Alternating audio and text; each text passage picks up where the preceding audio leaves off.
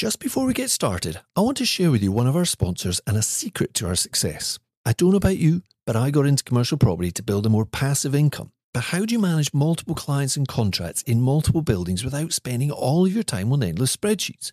After a lot of research, we use Office R&D, the best flexible workspace software to manage our CMO buildings, co-working and flex space. For starters, the automated bill run saves hours of work and means we don't miss any revenue. Plus, I can get many reports on the performance of each product and location.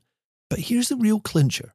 We all need to focus on customers more, and our clients can now use our app to access buildings, book meeting rooms, review their invoices, and there's a great feature where they can interact with our member community. And this is all managed from within the Office R&D platform. There's a partner link in the show notes so you can book a demo. Take a look, see how the system can improve your operations and customer experience. Right, make yourself comfortable. Let's get on with today's show.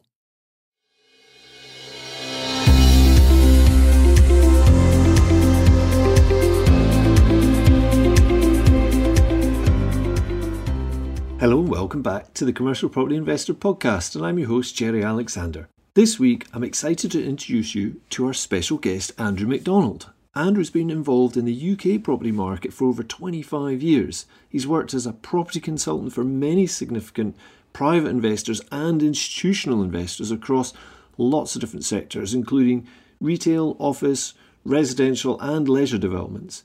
He has kind of a unique position though of having a foot in both camps, being involved in consultancy and agency work while also investing and developing himself, which gives him, I feel, a good balanced view.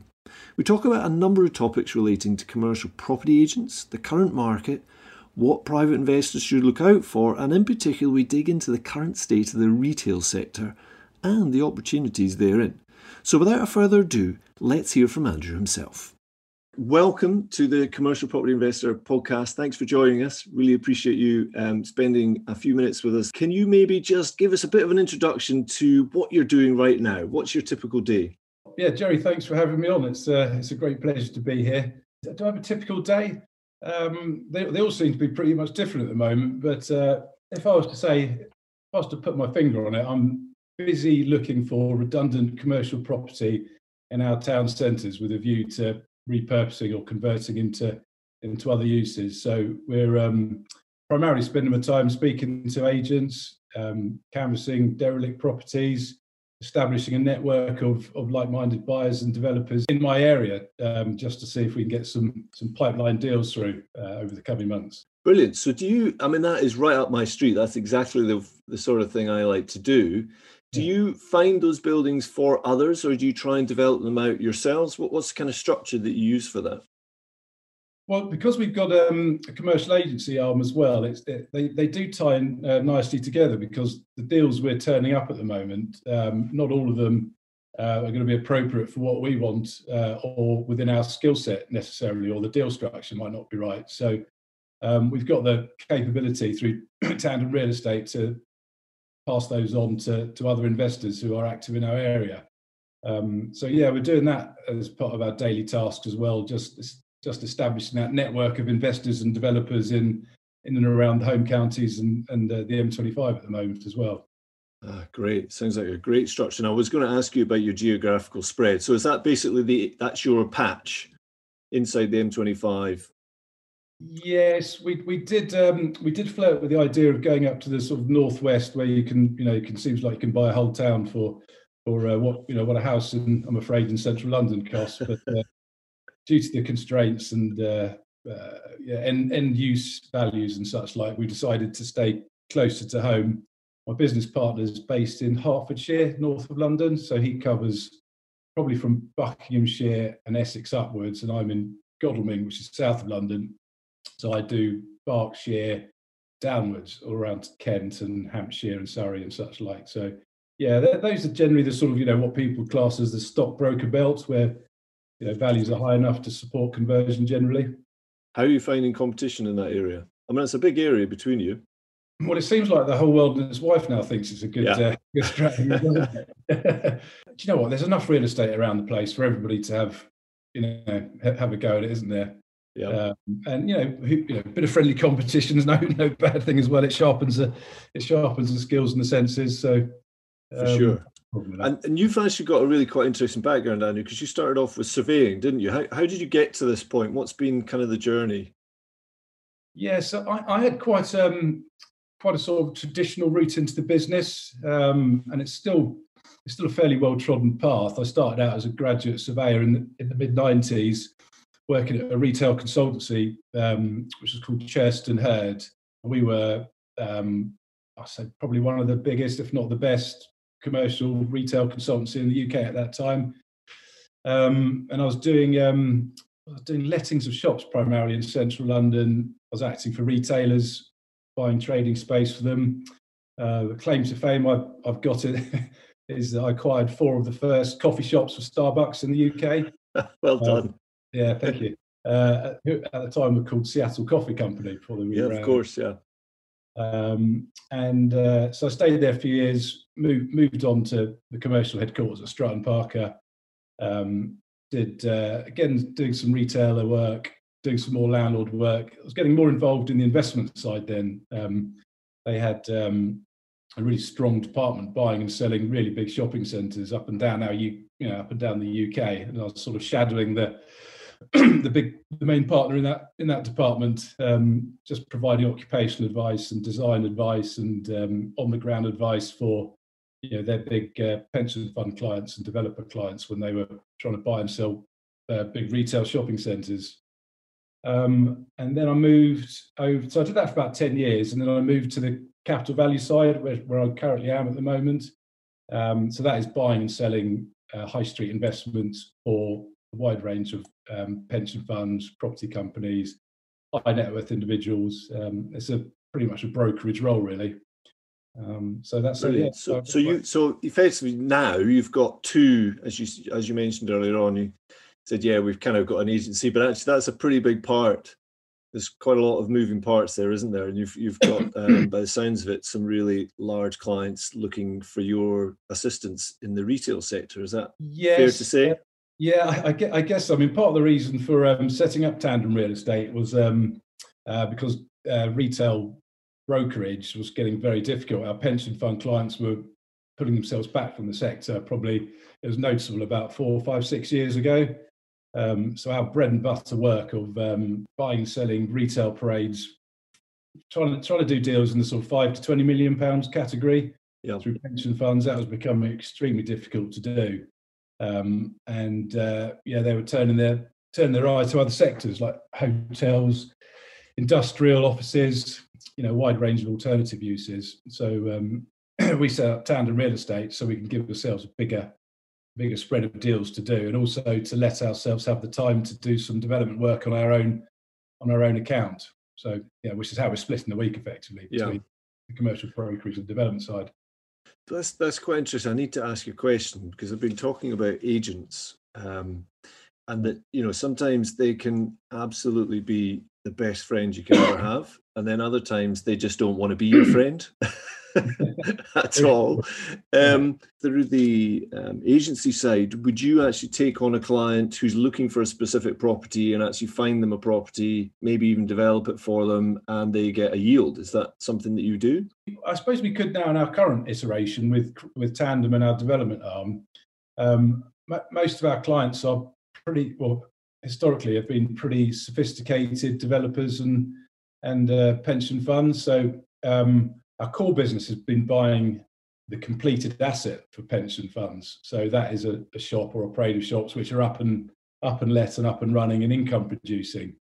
But we talk to various developers and investors. We look for a brief, find out who's genuinely buying. A lot will say they are, but when push comes to shove, they're actually not. And then we sort of, we have a list of requirements, and in our daily duties, we speak to other agents and see if we can dig up those deals. Yeah, and do you tend to work that? Again, this is me just asking because of previous chats, but do you tend to work on a commission basis, on a project by project basis, when you're, what's the typical sort of setup for somebody that's looking to employ somebody to go and find buildings because they maybe haven't got the time or they haven't got the contacts in the network? Because trying to get into that network is quite challenging sometimes, especially if you're new. So a lot of our listeners are relatively new to commercial, and they're trying to find properties They're trying to understand how the market works and that whole sector network with agents. You know, what is sometimes employing an agent to actually go and find a building for them one of the better strategies? What's your thoughts on that? Yeah, but it can be. There tends not to be so many retained agents in the investments sphere, whereas an agent will get a sole mandate to go and look for investment property. That does happen in the occupational side, where certain commercial agents get retained by Starbucks or whatever it might be to go out and spend, to go out and find a lot of sites for them. Yeah. In the investment sector, it's more typical for an investor to speak to either the whole commercial agency market or have a select group of whatever it might be, 5 that they trust, and then just make sure that that agent is busy trying to source you properties, in which case you pay them a fee, and you don't have to then pay for hourly work or a monthly retainer as you go along. So it can work well. You don't have to pay until you get a deal done. Yeah, that's the key one. Yeah. And like you say, it's trying to find out who's motivated and actually doing it and who is not necessarily doing the activity because they've maybe got their plate full with other things. Yeah. And, it can work both ways, can't it? They're actually not really looking.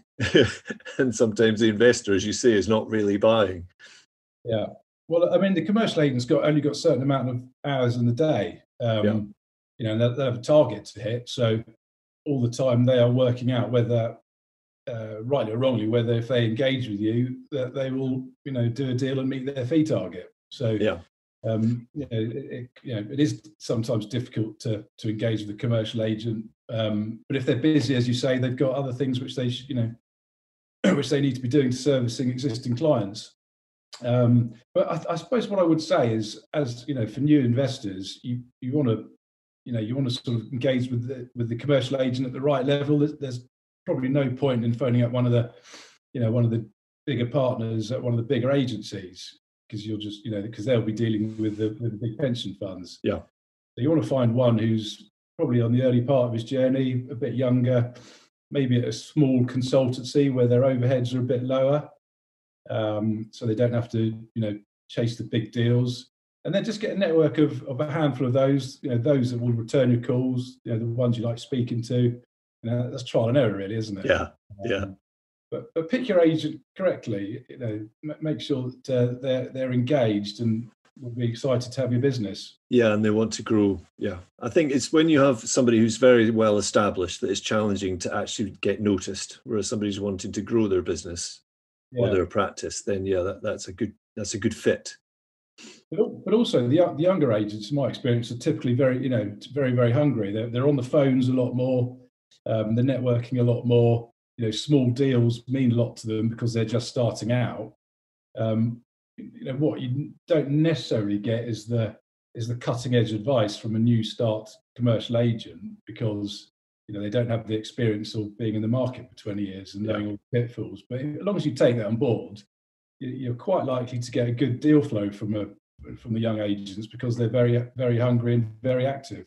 Yeah, great advice. Thanks, Andrew. So I wanted to drill down a little bit into retail, if I may. And there's lots of moving parts here. There's permitted development, of course, which is specific to England. There's retail changing as a sector. And then, of course, as we just mentioned there, are we talking about shopping centres? Or are we talking about perhaps more the high street in a secondary location? So I'm predominantly talking more about the secondary locations, or at least the stuff that private investors as opposed to institutional investors are going to get into. But what's your current advice, thinking on retail and where the opportunities are? Because obviously the sector's struggling, but ultimately at the end of the day, where there's struggle and strife, there's opportunity, isn't there? So what's your thoughts on retail right now? Well, this is the big question, isn't it? Where's retail going to go over the coming months? Yeah, where's your crystal ball? Yeah. But at the end of the day, it doesn't have to remain retail, does it? It could potentially become something else, because at the end of the day, we're dealing with space, aren't we? Indeed, yeah. And it's always a good idea to have a second option with a property when you buy it. They call having multiple exits. With retail at the moment, to answer your question, it's tending to be tarred with the same brush. So the whole sector is got a dark cloud hanging over it. And what that means, apart from supermarkets, I would say, the whole of the retail sector, the prices have tracked backwards quite considerably. So, within all the mess, there is going to be quite a few gems as well. Now, the bet somebody has to take is whether the market's going to return and prices are going to increase in value again, which, looking back at past, looking back in cycles, you suspect it might, even with the big cloud hanging over it at the moment. But I mean, just to give you a case in point, I bought for I won't say the fund or the town, but I bought for a pension fund 5 or 6 years ago a property in a quite well-known town southwest of London. It was let to 2 good tenants. They paid at the time for it, I think it's about £5 million, and that gave them a yield of about 5%. They've just sold it for, I think, about 2 and a bit million quid. So It's gone down 60%. It was a 10% yield. Now, that 10% yield obviously reflects a lot of risk. That's why the yield is so high. The high yield reflects the fact there's uncertainty. But if you really drill down into an individual asset, you might actually be able to get through that risk. You might find that the tenant isn't in danger of going bust. You might find out that they're there to stay there for the long term. And if you've got a good covenant as a tenant, then you've got security going forward. So I would look through all the headlines and see that there are good deals to be done, even if it doesn't mean repurposing or asset managing retail. There's good income producing property. 100%, yeah. Having looking at headlines in the Sunday Times or something about the retail sector is not going to tell you what's happening in your local market or what's happening with the department store down the road, because they're all very different, aren't they? And just a question: the 2 key tenants that were in that property, are they still there and paying their rent? They're still there, yeah, paying their rent. So the only thing that's changed is market sentiment, and the yield is shifted to 10%. Wow. Yeah. Now, in commercial property, yields bounce up and down far quicker than they do in residential, and it's not beyond the wit of man to think that if people start seeing retail as a socially acceptable word again in the next few years, and there's a herd mentality amongst sophisticated investors. As soon as they see their compatriots going back into the sector, then they typically will pile in. So those prices can rebound as quick as they move out. And just for perhaps more the part of retail that certainly I would look at is maybe some of the smaller units, or at least larger units becoming smaller units. Do you think in this subsector there's some changes going on there in terms of people shopping local or other types of operations moving into retail spaces, even though they're not typically having rows and rows of product for sale? They may be doing something slightly different. They may be working more as a workshop or design studio or a bit more of a local business. Is that something you're seeing changing? Is that a trend that's continuing? It's going to happen, Jerry, isn't it? There's going to be so much vacant floor space within our town centres. Entrepreneurs will come in and find a use for that. And by no means are all shops going to be suitable for turning into flats. Nature abhors a vacuum, doesn't it? And pension funds and landlords and banks will want to actually get tenants in there. So there'll be concessionary deals which happen over the coming months and years, and entrepreneurs will take advantage of those. We're starting to see it happen. We're starting to see some different uses take up those shops. We're still at the very early stages, though, but I'd expect to see our high streets quite different in 5 or 10 years' time. Not just a row of shops. You'll see some co-working space, medical space, community uses. Just hopefully a more eclectic lineup rather than the sort of homogeneous that we've had. Absolutely. And just a little pet thing from my own point of view. One of the sectors that's obviously doing really well right now is industrial and storage sector, partly because of the internet, but the yields there are the complete opposite direction, aren't they? They're being suppressed. But do you think there is any potential for some retail space where it fits well, where there's reasonable transport connection, i.e. it's probably not bang on the high street, for those types of properties to maybe be used for some of those other sectors? Or do you see planning is just too difficult to change that?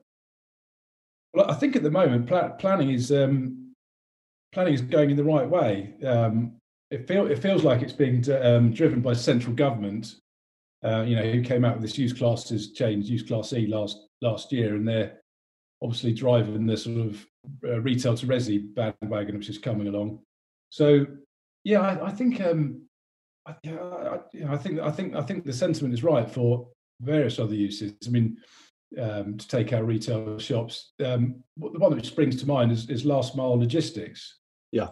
Or even dark kitchens. Whether they're smack bang in the centre of our towns, I doubt. But on the edge of our towns, former supermarkets or former showrooms, you can see other exotic uses slipping into there in the future. I would dare say, yeah. Okay. With the permitted development rights changing in England, do you feel that some people are potentially getting a little bit blinkered into looking specifically for projects to convert into resi? Do you think sometimes there's opportunities for running them as commercial being missed?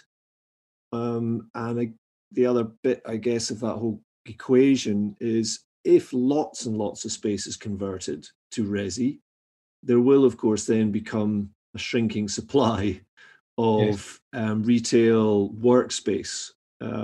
So those levers are changing, aren't they? What's your thoughts on that? Well, I think people got very excited and probably still are about the change from retail to resi. Just picking through the small print and looking at the detail, I'm not sure that the flexibility is there in terms of the use classes, but I'm not sure physically it's going to be as possible as people might have thought. There's various tests which have to be done. Obviously, property needs to be vacant for 3 months. Minimum space standards are being brought in and expect that to continue. Natural light is a big factor now, and just sort of various other encumbrances. So I suspect it won't be the rich picking ground that people initially jumped at. There'll still be some good business to be done there, but I'm not expecting to see a mass shrinkage of our high streets turning into random apartments here and there. Yeah, I would say, and also as they did with offices to resi, the local authorities will come in with their Article 4s, changing, sort of putting a bit of a break under that. Yeah, there was other levers there, wasn't there? Yeah. Just back to the retail sector for a second, with your clients, are you finding those that are able to buy and take advantage of the opportunities right now have their own finance in place, i.e. they're not necessarily going to traditional lenders? Yeah, that is really difficult. There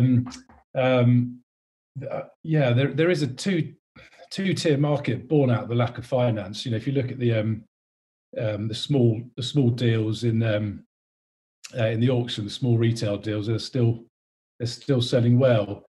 £500,000, £1 million, £2 million. There's still a market there, but get much above that, and then people want to start introducing debt quite rightly, and then it tails out a bit.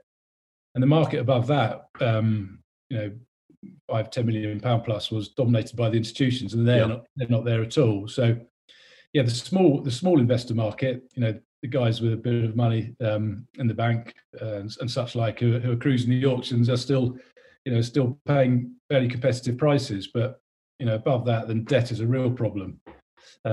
What is going to help though is the yields are moving out to such a range, or such a sort of a soft basis, that the challenger banks which are coming in and offering finance as they do, but it's expensive finance. It's it's not like you get on buy to lets. It's not 1 to 2%. It's 5, 6, 7%. But there will be a yield margin over and above that, because secondary yields are 10%. So you can pick up expensive debt from sort of exotic financiers, but you'll still get you'll still get a margin because yields are so soft.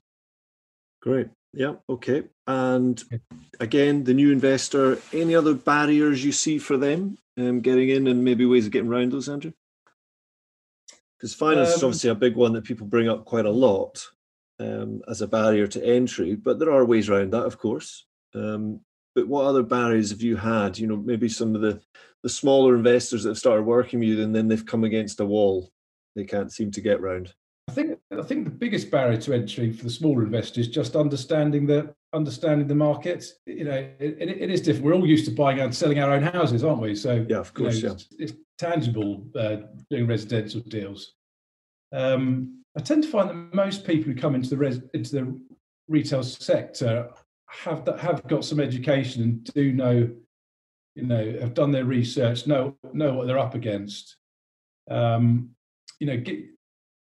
Price of debt is more, but also the deposits you have to pay are more as well.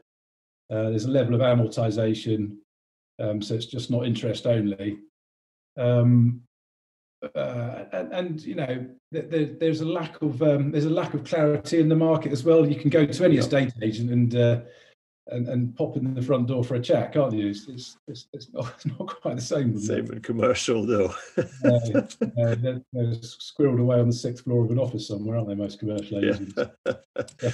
Well, we're talking specifically about retail there, but just in general, a new entrant to the commercial market, they may have some good experience in resi, but as you say, you come into the commercial market, some of the principles are the same, but the characters are different.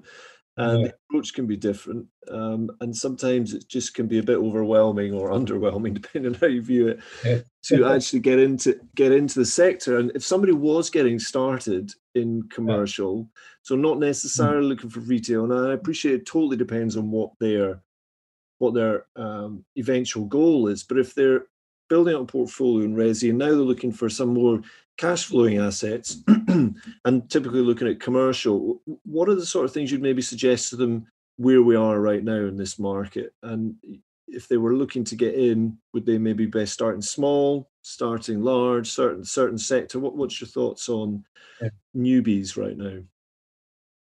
I would certainly try to engage with with a commercial agent, as we were speaking about a bit earlier, somebody you've got chemistry with, and somebody who will appreciate your business. I think you'll get the deals, but B, you'll find out hopefully where the problems may lay in a property. That they're there to advise you on the purchase, not just put the property in front of your computer and then walk away. They're there to give you some advice and tell you if the tenant's going to stay there, or what rents are doing in the town. So try and engage with a few commercial agents. I think in commercial a lot more can go wrong than in residential. You've got typically longer voids. If a tenant goes in commercial, in residential you should be able to let it within a matter of weeks. It's not always the same in commercial. It can take 6 months to let a shop, even a year. And you've got rent free to give as well. You might need to spend money to redesign the shop. So I think more can go wrong in my view. So align yourself to a couple of commercial agents as you're getting going, and just pick up their advice really. The fees aren't enormous. Try and get educated. Yeah. Okay. Yeah. So I've got two last questions, both in slightly different areas, but one's about EPC and the other one's about a little slight tweak on the retail thing. So just with EPC certificates, Andrew, the bar is rising all the time, right? Yeah. And I don't think anyone sees that changing. And what we're talking about here is just where there is a line that says if your building is below this EPC certificate rating, you may not be able to rent it out unless you do X, Y, and Z. So what's your current view on that? Are you advising certain investors to watch out for that, or are there ways that they can mitigate that as a problem if they're looking at some older properties? It's the way the world's going. We're all becoming more sustainable and environmentally aware. It's a one-way ticket, isn't it? And if you think times are tough now, you can bet in 5 or 10 years' time that the restrictions will be more restrictive. Yeah, I would err on the side of caution if you're, I suppose if you're buying a commercial, you've got to look at your exit, haven't you? If you're buying a commercial property with a good tenant, and you expect them to be there in the long term, then perhaps the EPC rating isn't quite the issue. But if you buy a sort of an older property now, you expect that you expect to go through a few tenants, and you think you might sell it in a handful of years' time, then you've got to sort of think that during that journey, you're probably going to have to put in some insulation, worry about the heating, worry about who you're going to sell it to in a number of years' time, because purchasers are all being more stringent on that, and they won't pick up anything unless it's discounted or reflected in the price that is going to have potential EPC problem.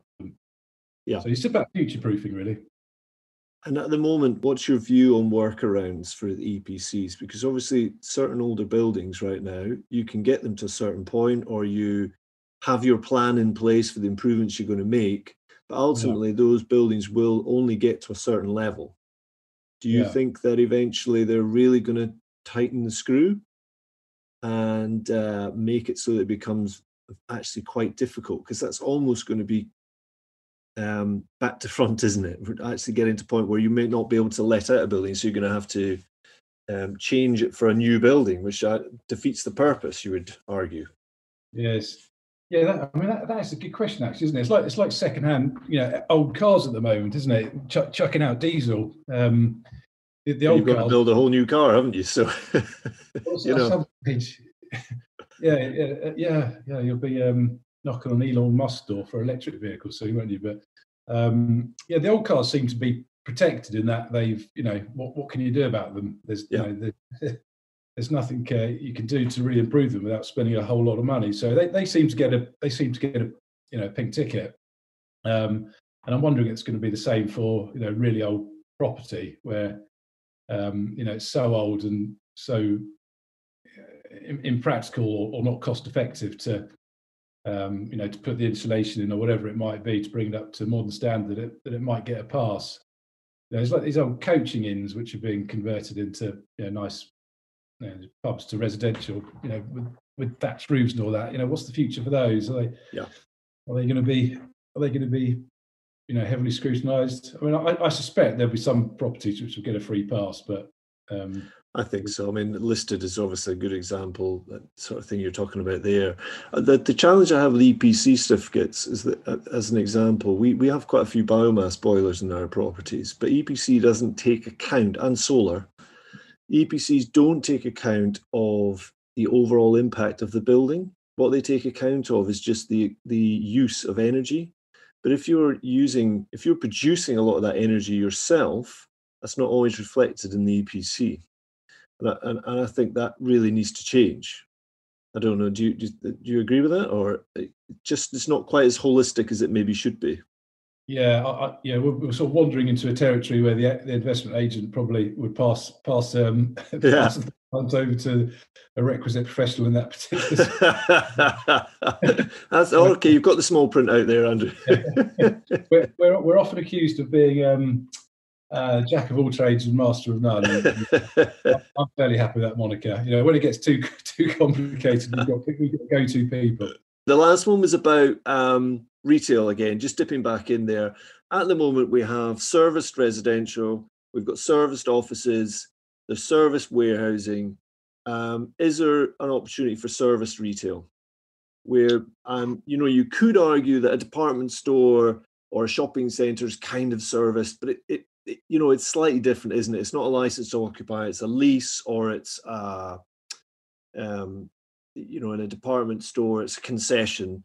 But is there actually an opportunity maybe for more pop-up shop space within a collective that is more serviced? Yes, I think this is something really I find quite exciting in a sort of a nerdy kind of way.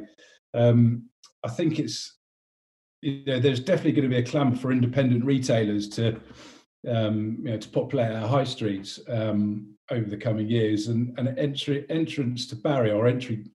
to entry rather, get my words out, has been a problem in terms of shop fit, taking long leases.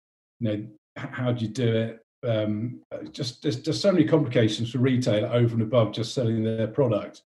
So if there is that ability for them just to sort of have in a plug and play fashion a retail unit where they can suck it and see for 1, 3, 5, 6 months or whatever, and all they have to do then is concentrate on selling, then I think that's great news. I mean, the one who's sprung up and currently I think does it best is Box Park in London. They've got Shoreditch, Croydon, and Wembley.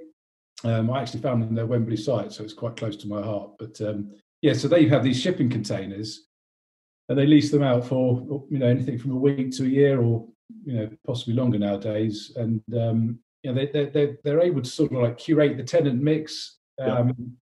So if something doesn't work, then they'll let them go and they'll bring somebody else in. So they carefully balance the tenant mix and create a really workable ecosystem in Box Park. But what else they do, which is where all the department stores I think failed in the end, possibly apart from Selfridges, is it was such a sterile environment in those department stores. You'd find a shoe shop next to a handbag, and maybe somebody was playing a bit of music over the sound system, but apart from that, it was bloody dull, wasn't it? Yeah. And I think people just want more from their retail now.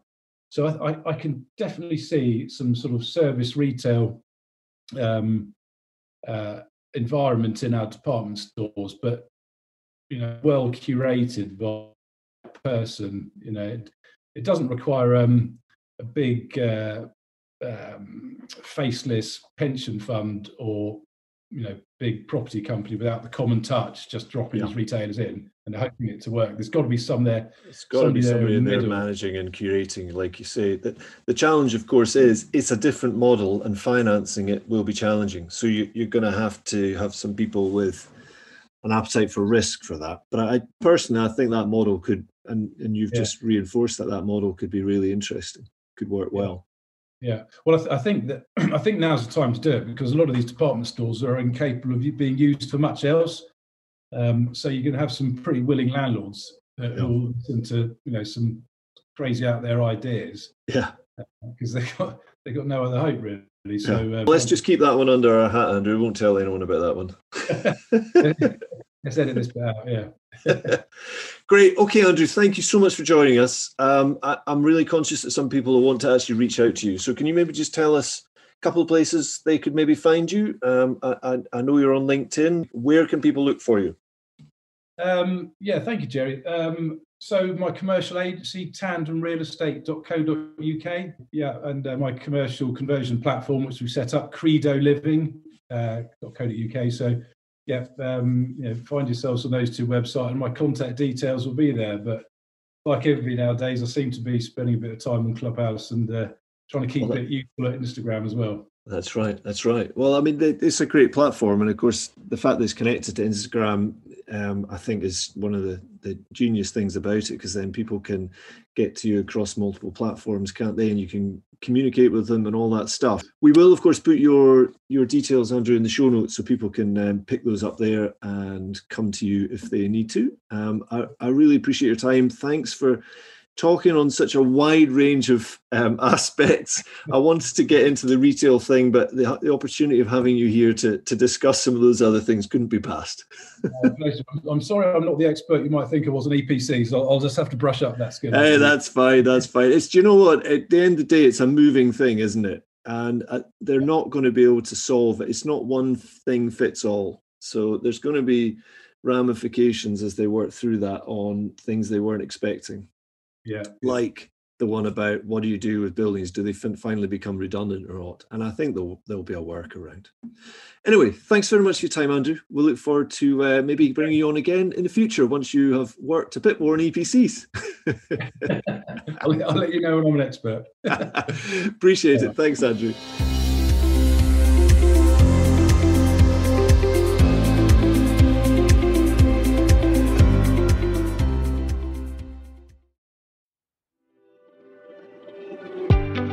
Hi there, I hope you're enjoying the content delivered on the CPI podcast. Even though it's free to listen to, it actually takes quite a bit of time and financial commitment to deliver each and every episode. Did you know that by leaving a positive written review, you will have a direct impact on the visibility of the podcast? And that's really important, because by reaching a wider audience, it helps our team to continually improve the overall content that we deliver to you week after week. For some of you, leaving a review will be second nature, but for others, it might be a first one. Open your podcast app, pick the CPI podcast and search for previous reviews. And on iTunes in particular, click to look at all of the reviews, and then you'll see an option to leave a written review. Go on, it'll only take 2 minutes and it'll really make our day. And we genuinely read every single one of them.